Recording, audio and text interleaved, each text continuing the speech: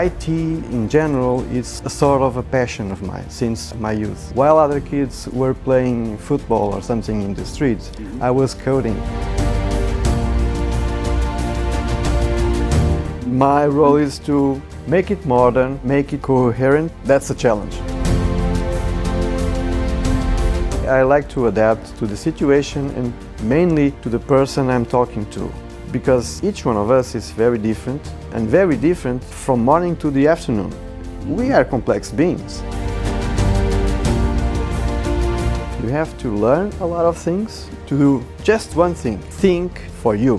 Don't let the other people's opinions think for you.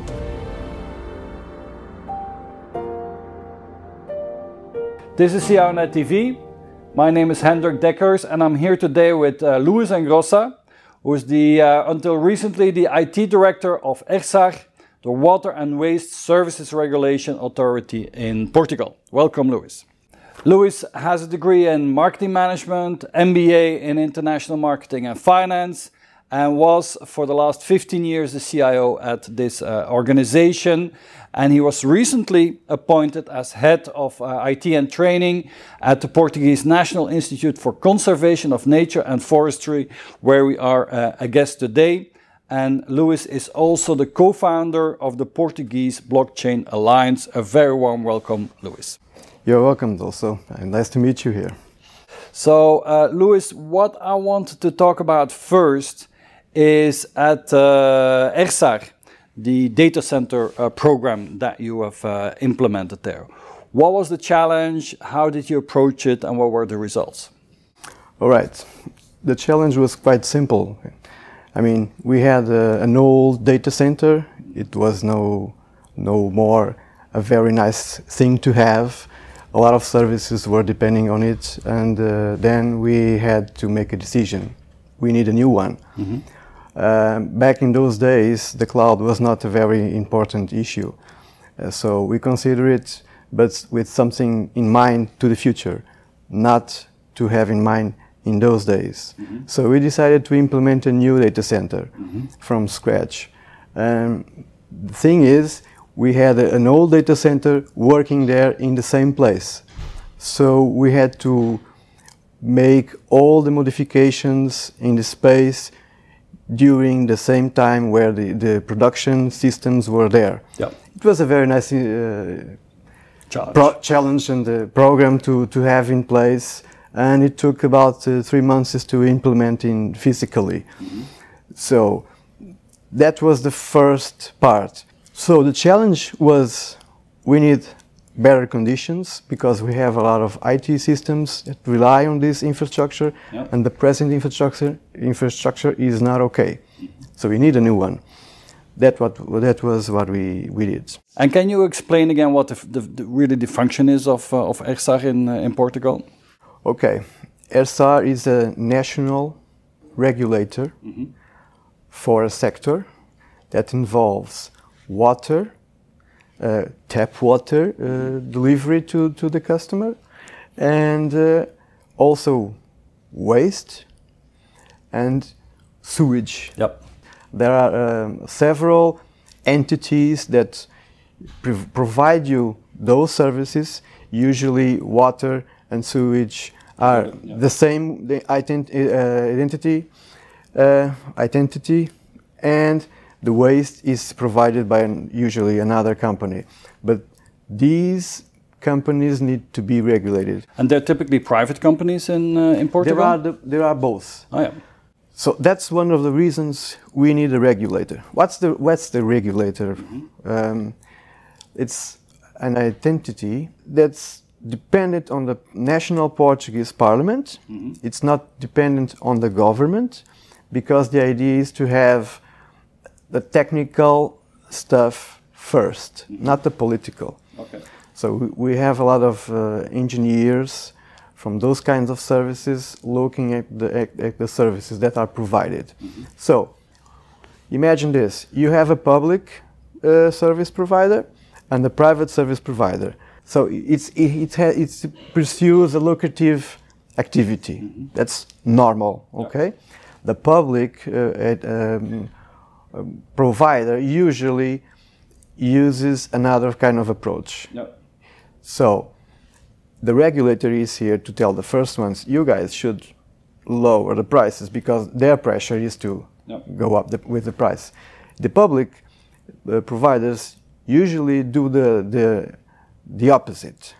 I mean, they are depending on elections, so they tend to want to lower the price. Then the regulator, below cost. You know you should go up with those prices because you have to support the cost for that activity. Yeah. So the regulator regulates the price economically.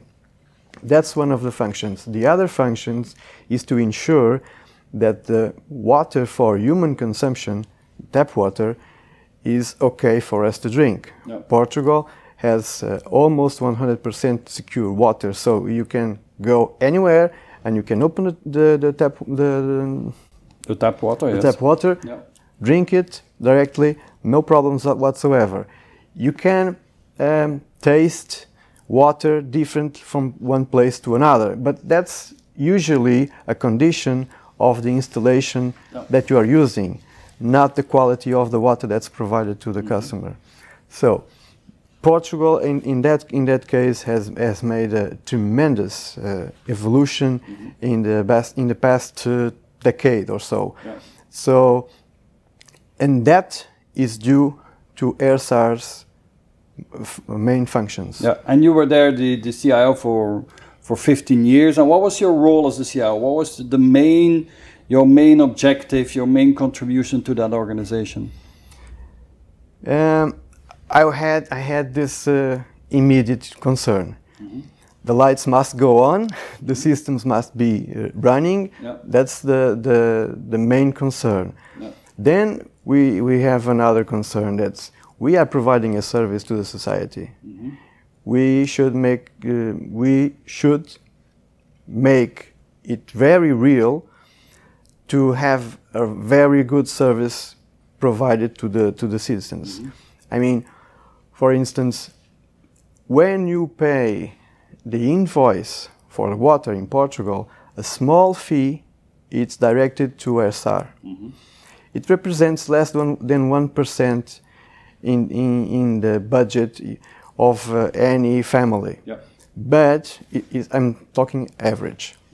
But it's a very important service, because if you don't have nice quality water, you can't have a very public good health, for instance. Now, besides the data center that you redone and revamped, were there other interesting programs that you implemented in this the company that you would like to talk about? Sure. The other one was we had this difficulty. First of all, we were needing a new document management system. I mean, not new. We didn't have anything. We had paper, lots of paper, and we needed a document management system. Then we start looking for those kind of solutions. We found a lot of them, but then again, we were also needing a business process management solution. And that is not the same thing. Those are two different things that need to work very well together. Back in those days, there was no good solution to that issue. Then we start to see, okay, but we are a regulator. We need to produce some sort of KPIs and to promote a sort of virtual concurrency and between operators, those entities that provide services to the customers and citizens in general. So we are not able to buy those things. They are not done. The other option is, okay, we develop those in-house. But we are a small organization. AirSAR is less than 100 persons. So how can we handle that? We end up somewhere in the middle. we've chose OutSystems, a Portuguese platform development company. It's a low-code development platform, right? Yes, it's a low-code development platform. They were also, back in those days, starting more or less.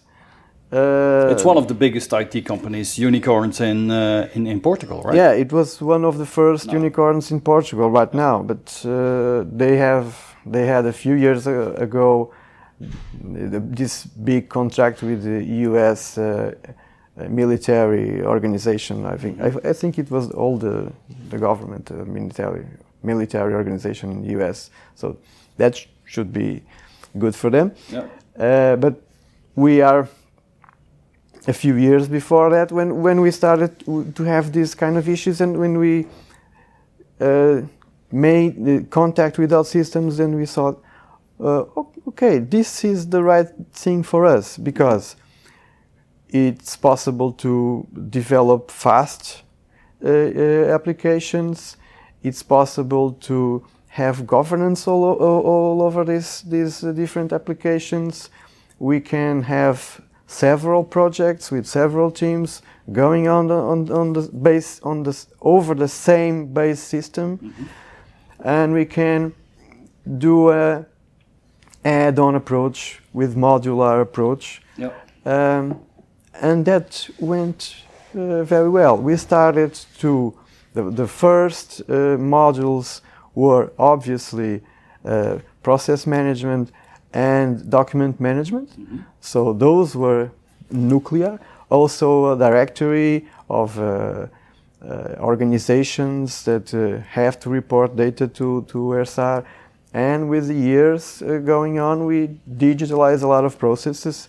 For instance, when it concerns to tap water quality, the operators or the providers, as we call them, they have to report to ERSAR some sort of business plan that involves thousands of analytical data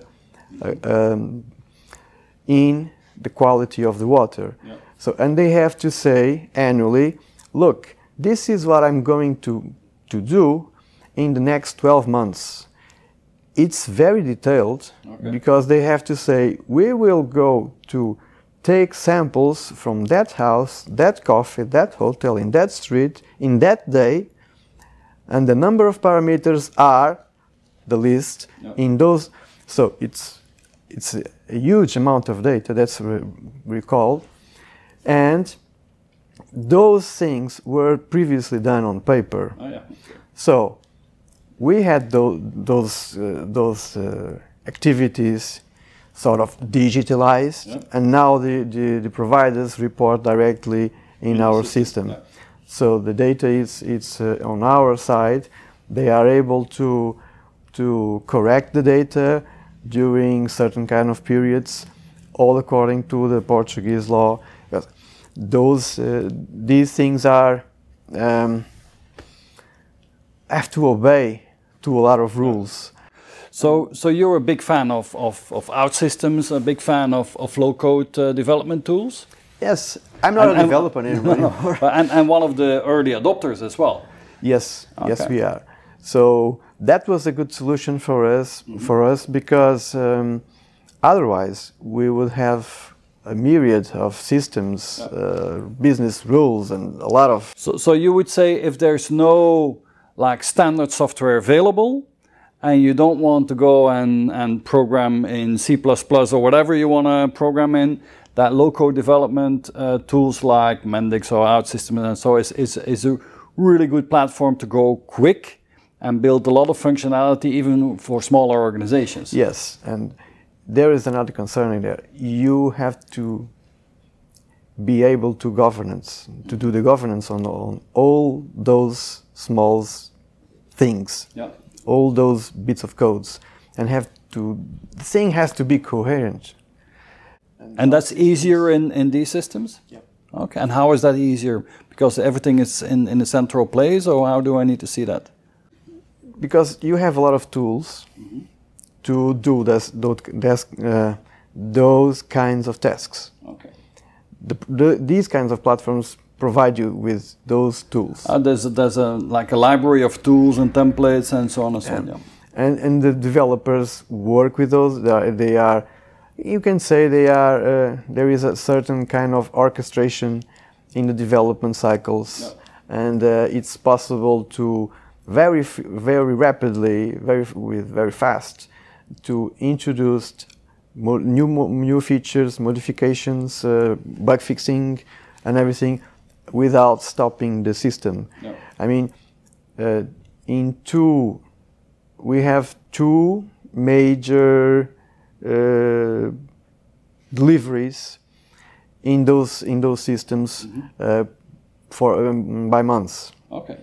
So it's good. So every month you can have 2 new versions of the applications, yeah. coming out, or different modules, or different screens, or whatever. The granularity it's the one that you want to have. Okay. So it's very nice for the users, and they really love this kind of involvement and feedback loop, because if they say, look, there is something here that should be working in a different way, and yeah. If you have the opportunity to really fast change that and point out, is it okay? Do you agree with this? Yeah. They feel like there's something that belongs to them. Usually that kind of approach is very good, and it's very different from the other kind of approach that people say, this is what we want to build, and someone else is going to build that. Yeah. They return to you after a lot of time, yeah. 6 months, yeah. and when you see it, okay, it's not really what I was looking for. And your requirements have changed in the meantime, and so on. Okay. Yes, that's So let's talk a bit about your new role here. So you're now head of IT and training at the Portuguese National Institute for Conservation of Nature and Forestry. What is this organization about, and what is the role that you have and the challenges that you're facing in this organization? Okay, the organization is a totally different one from ERSAR. Uh-huh. It's also bigger. It has about 1,500 people, mm-hmm. and it's scattered all over the country in more than 80 places. Mm-hmm. I'm fairly new here, yep. So I'm like sort of a foreigner in here, but I'm grasping these challenges that we have here. Mm-hmm.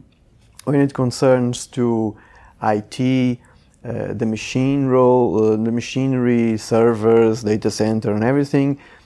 At the moment, that's not those are not my issues. Mm-hmm. We have a different organization here, so here I'm focused in the systems. In the applications. And the applications. Yeah. Systems as applications. Yeah. So, what do we have here? We have a myriad of systems, mm-hmm. or applications, if you call it that way. Applications for fishing, for hunting, for forest management. I mean, a lot of those. Those are some of those are in use, and other ones are under development right now. We have a document management system. We have a process management system, sort of. We have a human resources system, a financial system, and they are not talking with each other. So that's so there's a lot of legacy, complete different systems, and yes. And your role is to like review how can we go forward. Yeah. And my role is to make this more modern. Yeah, make it modern. Make those silos talk to each other. Mm-hmm. Make it coherent, and that's a challenge. Yeah. That's a big challenge, because this is a very big organization when you think about Portuguese standards, yeah. Because it's a small country, and we have a very different kind of people working in here. Of course, we have the people in the headquarters, like here, where we are at the moment. But we also have the guy that's the lumberjack, so the guy that's cleaning up the forests, and so we and those guys also need tools to work, not only saws and axes and everything else. They need software to assist them.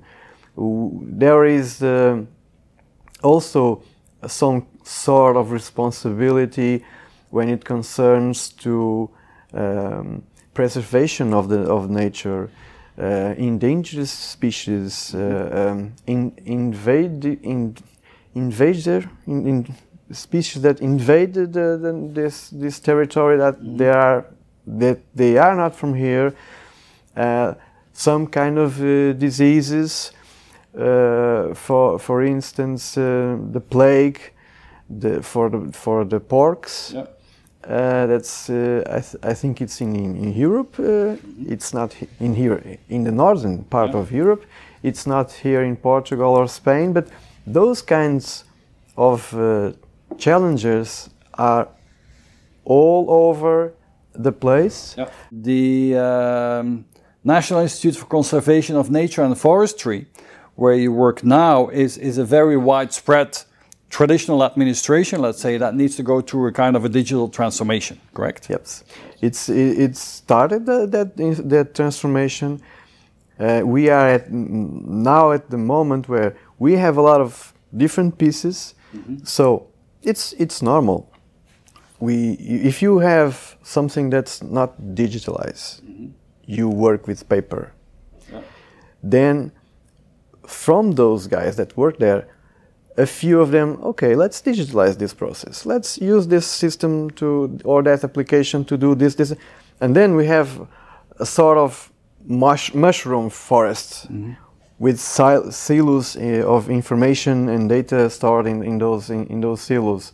Now we need to do the next step. Yeah. It's going to make it a coherent system. Yeah. So let's talk a little bit about the Blockchain Alliance as well. Yeah. You're one of the co-founders there. What is it exactly? What's its mission and goal, and what are the activities that are going on?